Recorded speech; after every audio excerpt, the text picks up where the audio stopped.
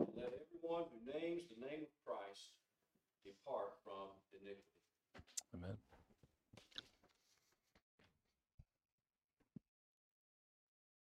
Good morning. I saw something I'm going to fix right now. Da-da. I could tell this light wasn't on up here. I said, I'm turning the light on the pulpit on.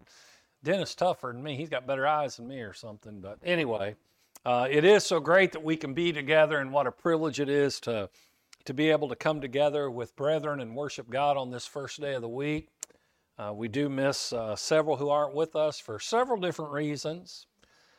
Sometimes we talk about how close we are. Be close enough to contact them and let them know that we missed them. And I know everyone can't always contact some, but try to contact who you can and just let them know that. And, you know, I am looking forward to, Lord willing, the last Sunday of this month and our Friend and Family Day. I know some of you have already told me stories of people that you've invited and some of the opportunities that God has even given you to offer those invitations. And, you know, I'm a firm believer that God always keeps his promises. And Paul said, if we'll plant and we'll water, guess what? The increase isn't up to you and I, it's up to God. We've got to trust in him. God will give the increase.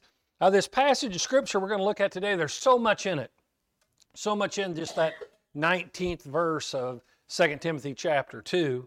And I thought, man, I better just try to move through this verse. But I think there's so much. But I really like that seal. The Lord knows those who are his. The Lord knows those who are his. He knows who they are.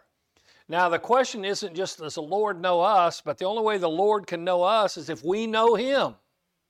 And I think about that, and I'll mention this real quick. I don't know that I have it later in my lesson or not, but I think about 2 Thessalonians chapter 1. Those that are going to deal with the mighty angels in flaming fire are those who do not know God and those who do not obey the gospel. So we got to know who he is so that we can obey him. And I think about another one. We've got to believe that he is, and he is a rewarder of those that diligently seek him. Indeed, we do. But I want us to break down a few things here, and I'll try to move through them all. Here in this verse 19, nevertheless, the New American Standard reads like this: the firm foundation of God stands. The firm foundation of God stands. You know what that means? God said it and that settles it. And it just didn't happen 2,000 years ago and it settled it then, it still settles it today. And it will settle it for eternity. You can be certain of it. More important, I like to use a phrase sometimes, you can go to the bank. I'm telling you, you can go to the judgment seat with that fact. God's firm foundation stands. Now, being a kid who grew up going to Bible class and church services, I learned this song that is the end of the teaching that Jesus made in the Sermon on the Mount, Matthew chapter 7, verses 24 and following. And he talks about a wise man and a foolish man. And the wise man, the thing that made the difference in the story, and then we'll get exactly what it means because Jesus tells us, is one chose a firm foundation and one took wishy-washy. You know what wishy-washy is? That changes with the times and won't stand the pressure of time. But, I mean, it will stand true and it will never be moved. That is so important. He says the difference is the foolish man is the man who hears. They come to church services. They hear the word of God, but that's where it stops. The wise man is the one who hears it and then acts upon it, the one who does the will of God. So you think about how important that is. The difference isn't what you know, whether it makes you wise or foolish. The difference is what do you do with what you know. Of course, you have to know the truth, but is there people who know the truth but decide they'll either take out a few things or add a few things to it or ignore it or do it on Sundays, but the rest of the week they're just like the rest of the world?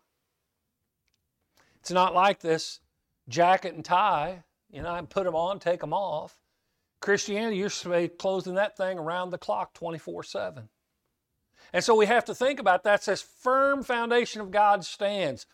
knowing a little bit about construction, I'm going to tell you what, there's a lot of important things about the house. I tell people the two most important things about the house is the foundation and the roof. If the roof leaks or the foundation leaks, you got a problem. You think about how important those two things are. Everything in the middle we can work with. But we've got to make sure, and first and foremost is the foundation. You get the foundation wrong, it's all messed up. Is that true spiritually and religiously? Doctrinally? You got to get the foundation right. So he says, this firm foundation stands. Now I want to mention just a couple of verses to you real quick on that point, because he uses this type of analogy more than once. Look over at 1 Corinthians chapter 3.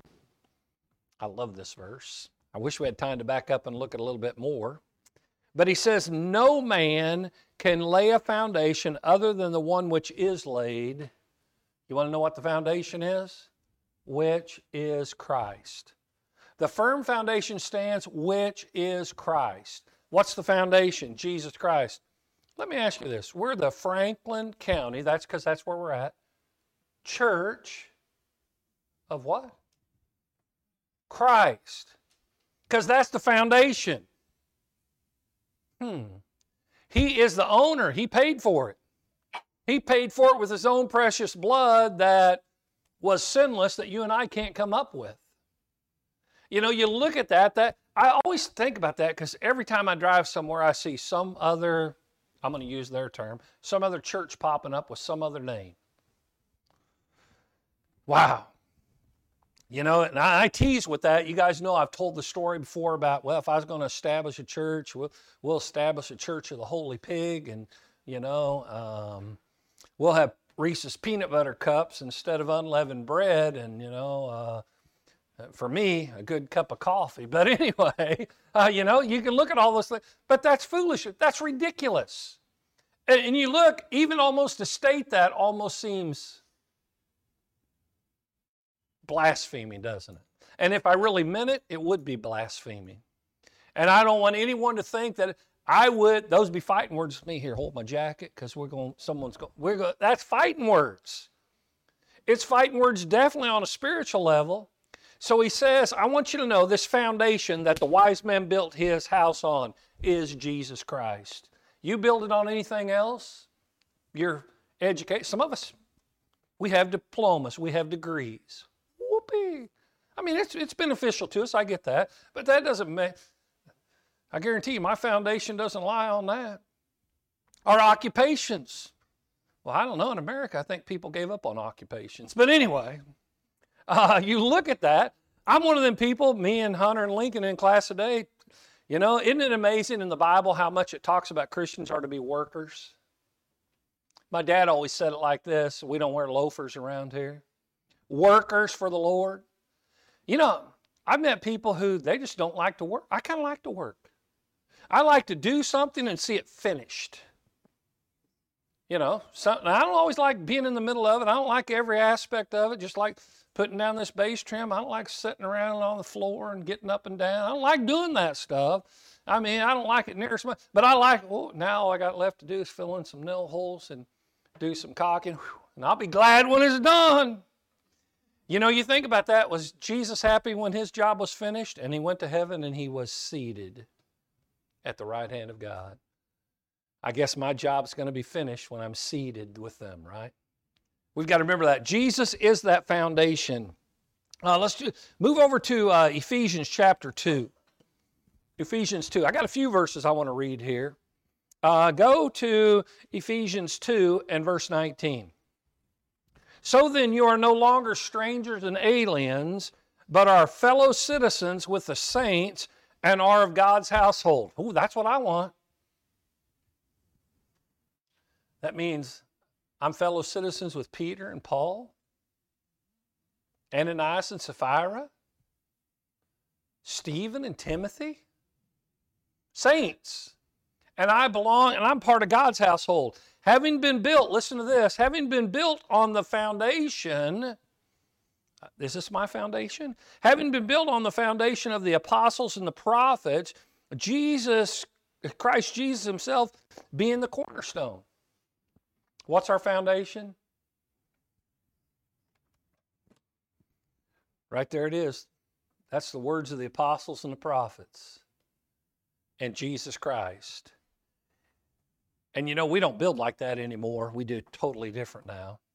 We shoot transits and shoot elevations and all that to build. But in their day and age, they had a cornerstone that started the wall with that stone. That stone had to be exactly squared, exactly plumb. Because if it leaned a little bit, guess what? If it leans in 2 feet, it leans 1/4 of an inch. Guess what it is when it gets 20 fall? It's a leaning tower of Pisa. So you can't have that. And if it's out, it just goes cattywampus.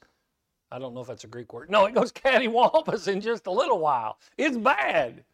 So you look at that. I'm telling you, it's everything that the apostles and prophets said, all based on the square soundness of what all the foundation is, and that's Jesus Christ. So we always got to remember that. I tell you what, I'm a Christian because of Jesus Christ.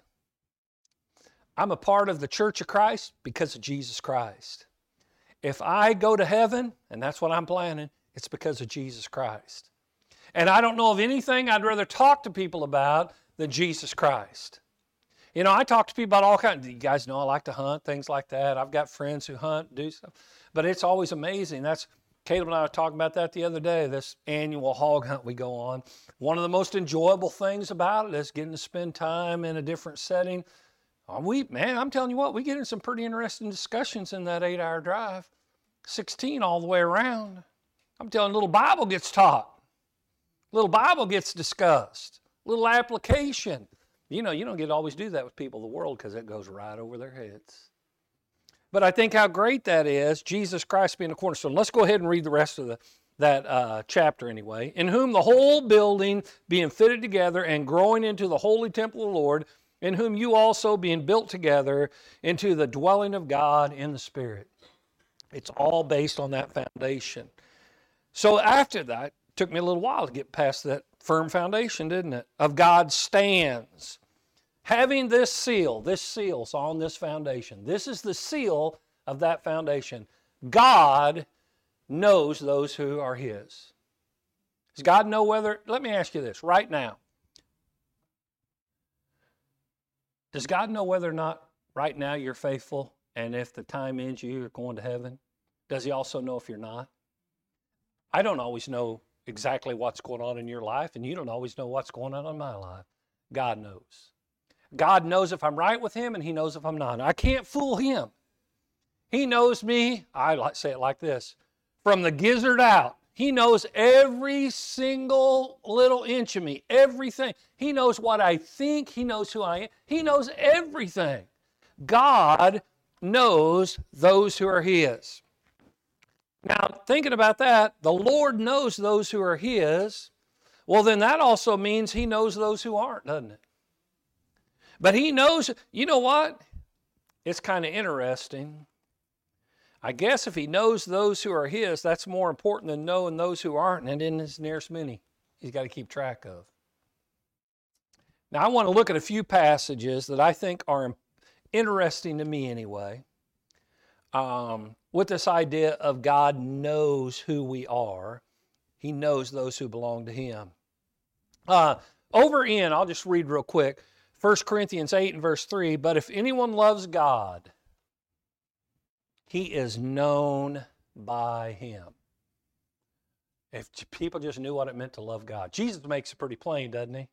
Jesus says, if you love me, what? Oh, you have a warm, fuzzy feeling. You do what I say. There's a lot of people tell me they love God, but they're not even interested in knowing what the Bible says. Well, then they don't love God. That's impossible. That is an impossibility, because if it's possible, then Jesus is a liar. Jesus says, if you love me, you keep my commandments. So we love God, and God knows those who are, He knows those who love Him. He knows those who are doing His will. God knows. He's keeping track. Look at another one. Galatians chapter 4, and then I got to go to one in John that I really like. Galatians chapter 4, verses 8 and 9. However, at that time, when you did not know God, you were slaves of those who by nature are no gods. But now that you have come to know God, listen, or rather be known by God. How is it that you turn again to the weak and worthless elemental things to which you desire to be enslaved all over? Now you came to know God and God know you. Now why in the world would you fall away? I'm telling you, there's no reasonable explanation for that. And that's why those people are in the roughest shape of all. I think about that often with people who are brethren who are unfaithful to the Lord. They're in worse shape of anyone that's ever existed. And maybe you and I at times have been there, right? When we weren't faithful. That's about as ignorant and ridiculous of situation anyone can be. That's why I ask, what is your problem? You know God. As a matter of fact, you're known by Him.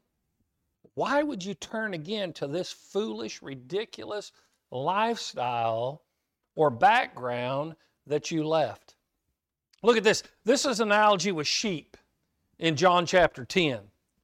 John chapter 10, I think it's verse 27 of John 10.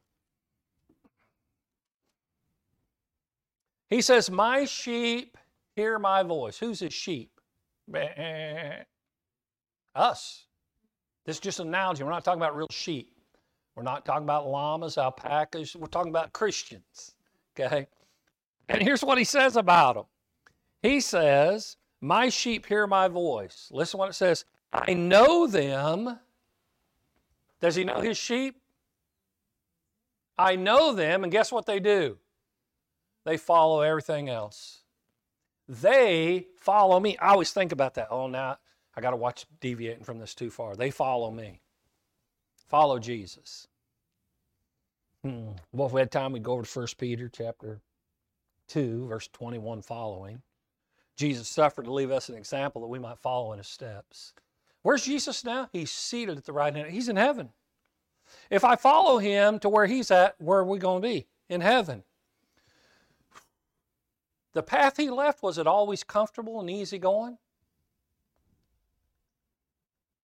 But you want to get to the end, you got to follow him. You know, most people look at the top of a mountain from the bottom. Most people aren't willing to climb it to see what the view's like. Well, I can prove that point. We could go to some high elevation and say, now let's go to the top and see something. I'm not climbing up there. You're crazy. Some say, let's get it on. I got to see what that... You know, and those people who are used to seeing the top, I got to go see what it looks like. It's calling me, man. It's kind of like I always tell people this on another, but the redwood forest, if you've only ever drove through it, you've never seen it. You got to get out of the car and walk in that thing, and you look up. I got pictures of it. Looking up, and it's longer than a football field to the top of that tree. I still got this picture on one of my laptops of Tammy standing. A tree had fallen down, and I got a picture of Tammy standing at one end of it. I'm taking the picture. You can barely see her. I call it my Where's Waldo picture. But you can barely, that tree's so big. I've got another one where I'm standing with my hands like this right against a tree, and you could take 3 of me with my arm, and the tree's still bigger than that, straight across it. But if you're just driving by in a car, it's impressive, but it's not near as impressive when you, whoa, check this out. So you look at this, and we think about how we follow him. We follow him. It takes getting out of always the air conditioner, the heater, the comfort, and it takes getting it and getting your hands dirty. We follow him. My sheep hear me. I know my sheep, and they follow me. The Lord knows those who are his. Now, I think about another few verses, and one of them that I think is interesting is in Acts 2 and verse 47, when it says, the saved are added to the church by Jesus. How do you join the church? You ever heard it say, join the church of your choice? Well, you can do that, but it'll be wrong. We put on Christ in baptism for the forgiveness of our sins. And Acts 2:47, you become saved and Jesus adds you to the church. You think you remember the ones he adds? He remembers them. Matter of fact, just so you know, this is it's interesting to me. There's a reason I think He knows those who are his because they don't belong to Satan anymore. In Luke 10 and verse 20, we read this, "Nevertheless, do not rejoice in this, that the spirits are subject to you." That's what he tells these 70 that he sent out. "But rejoice that your names are recorded in the census of the United States of America." That your names are recorded. They wrote them down. That your names are recorded in heaven. I want my name written in heaven. Don't worry that you can do even these miraculous things they do. That's whoopee, no big deal. Because a lot of people think, well, if I could just do these miraculous things or if I could see these miraculous things, that's not the big deal. The big deal is you became a Christian and now your name is recorded in heaven. Does he know whose there is? Yeah, he's got them recorded. Well, while we're on that point, look at this one. Philippians chapter 4. Philippians 4 and verse 3. And then we're going to make a few points from the book of Revelation. Philippians 4 and verse 3. Indeed, true companion, I ask that you also to help these women who have shared in my struggle and for the cause of the gospel, together with Clement also, and the rest, listen to this, my fellow workers whose names are in the book of life. That's what's recorded in heaven.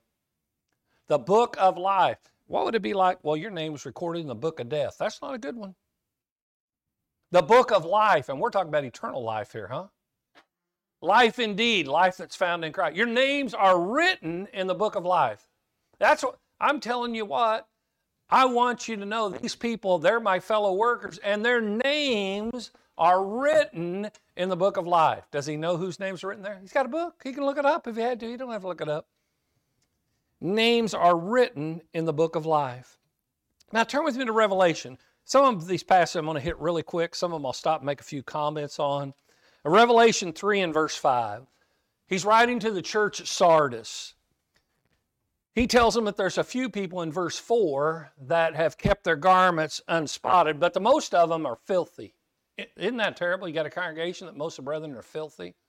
That happens, doesn't it? Yeah. But in verse 5 he says, but he who overcomes will thus be clothed in white garments, and I will not erase their name from the book of life. What's he saying about the other people? Their names are erased. So you can have your name recorded and yet it be erased. Now, I don't know the passage that you can use better to show once saved, always saved is ridiculous. Because your name can be recorded there in the book of life and it can be erased from the book of life. You know how I know so? Because the Lord told me so. It's right here in the book. This firm foundation of God stands. Your name can be written there and your name can be erased from there. Wow. That's substantial. Now over in Revelation 13, I'll hit these two verses real quick. Revelation 13 and verse 8, he says, all who dwell on the earth will worship him, everyone whose names has not been written from the foundation of the world in the book of life of the Lamb who has been slain. Has everybody's name been written there? Nope. You go on over here in chapter 17 and verse 8, he says the same thing again. A lot of this very much figurative language, but the beast that you saw was and is not and is about to come out of the abyss and go to destruction, and those who dwell on the earth, whose name has not been written in the book of life from the foundation of the world, will wonder when they see the beast, and he was and is not. And well, I tell you what, how important's your name there? Those whose names aren't there are going to not know what's going on. You know what? Because the people who know the gospel and accept the gospel and obey the gospel, their name's written there. We know things they don't know. When you take a figurative language like the book of Revelation, very hidden message for most people, unless they were brethren. One more. I'll come back to this one right before the end of our lesson also. But he says in Revelation 20 and verse 15, I'll mention it. At the end, we'll back up to about verse 12 or maybe even verse 11 and read through. If anyone's name was not found written in the book of life, does the Lord know those who belong to him? Because their name's written in the book of life. But anyone's name who is not written in the book of life, he will be thrown in the lake of fire. You know, I remember the day my name was written there. I remember when I came forward after a Sunday morning sermon and confessed the name of Jesus and was baptized for the forgiveness of sin, and Jesus added me to the church, and my name was written in the book of life. Wow. Now, I'm going to tell you the truth. There's been times in my life when my name was erased from that. And I had to confess and repent, and my name was rewritten. I just want to make sure my name stays in that book. He knows those who are his. Real quick, because I can't go on without hitting this one. So everyone who names the name of the Lord is to abstain from wicked. What does abstain mean? You know, it's kind of interesting. In 1 Thessalonians chapter 4, verses 3 through 5, I'm not going to read all these today, and 1 Thessalonians 5, 21 and 22, and also 1 Peter 2 and verse 11, the three other verses I know, at least in the New American Standard, that use the word abstain, all deal with sexual immorality. Now, there's things we're supposed to flee from, but those three we're to abstain from. It even says in 1 Thessalonians 5, verse 21 and 22, we need to abstain from every appearance. Well, I'm not doing it. Well, it appeared. That's the appearance you're giving off. Well, we need to abstain from it. Abstain. Let me ask you this. Do I abstain from the consumption of alcoholic beverage if I only have one once in a while? What if I don't drink, but you come to my house and I got wine bottles sitting around? I've just had them forever. Is the appearance that I drink? Throw them stupid things out. He says abstain from. So we can't get in situations that make it appear that way. If you got to argue to prove that you're not doing it, you know you're in a bad situation. So he says we've got to abstain from those things. So it says we've got to, I think this passage here in 2 Timothy is interesting. Abstain from, here it is, wickedness. What is wickedness?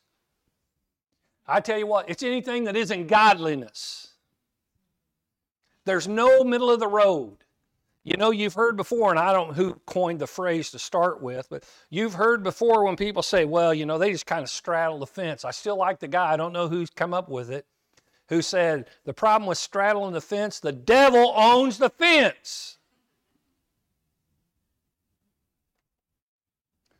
You know, let's say that this little stage area, it represents fellowship with God. Well, I can tell you if this stage represents fellowship with God, right here is the safest place to be. Right dead in the center of it. Woo! That's not so safe, is it? You can fall off there. Any of you ever fell down? You know, you can fall off easy, can't you? Some of you say, man, I don't have balance to do that. Well, especially if you don't have balance to do that, don't stand by the edge. You know, you look at that. This is wide. If I was on the stage, well, I'll just stand here in the middle. That's the safest place. Now you say, well, that's no big deal. Well, let's move this stage up 80 feet in the air. Now how close to the edge you want to get? Well, you know, it's as easy to stand here 80 feet in the air. No, it's not. That's because you're scared of heights. It's just a safe 80. But you know what? The fall will hurt. That's not very far. But 80 feet. So I'll just stay right here. You guys just go all out the edge you want. I'm staying. How come we grasp that, but we don't grasp that in our fellowship with God? Stay dead in the center. Nothing questionable. Abstain from those things. So turn back real quick, and we'll wrap this up. Back over to Revelation chapter 20. I just want to read this context, and the lesson's yours. We're going to start a little earlier than we did. But Revelation chapter 20. Listen to these words, starting at verse 11. John is given this great vision into heaven. Then I saw a great white throne, and him who sat upon it, from whose presence earth and heaven fled away, and no place was found for them. Can you hide from God? And I saw the dead. That's a bad thing. The great and the small, standing before the throne. And the books were opened, and another book was opened, which is a book of life. The first books is these books. If you lived before the death, burial, and resurrection, you get the first 39. If you live after that in the establishment of the church, you get the last 27. So these books, and there was another book opened, and this other book's the book of life that your name has to be written in, right? And the dead were judged from the things which were written in the books. I'm going to be judged by this. Then I want to know what the rules are. According to their deeds, not according to just their thoughts. And the sea gave up the dead which were in it, and death and Hades gave up the dead which were in them, and they were judged every one of them according to their deeds. Then death and Hades were thrown into the lake of fire. This is the second death, the lake of fire. And if anyone's, here's where we left off, if anyone's name was not found written in the book of life, he was thrown into the lake of fire. We're going to be judged by this book. And this book is the only thing that has the instructions of how to get your name written there, and how to keep your name written there, and how to get it back there once it's been erased. We're going to sing an invitation song, and we want you to know it's God's invitation. And God knows right now, each and every one of us, if we're His or not. Make sure you don't leave here not being sure that He knows you belong to Him. If we can help you, please come as we stand and sing.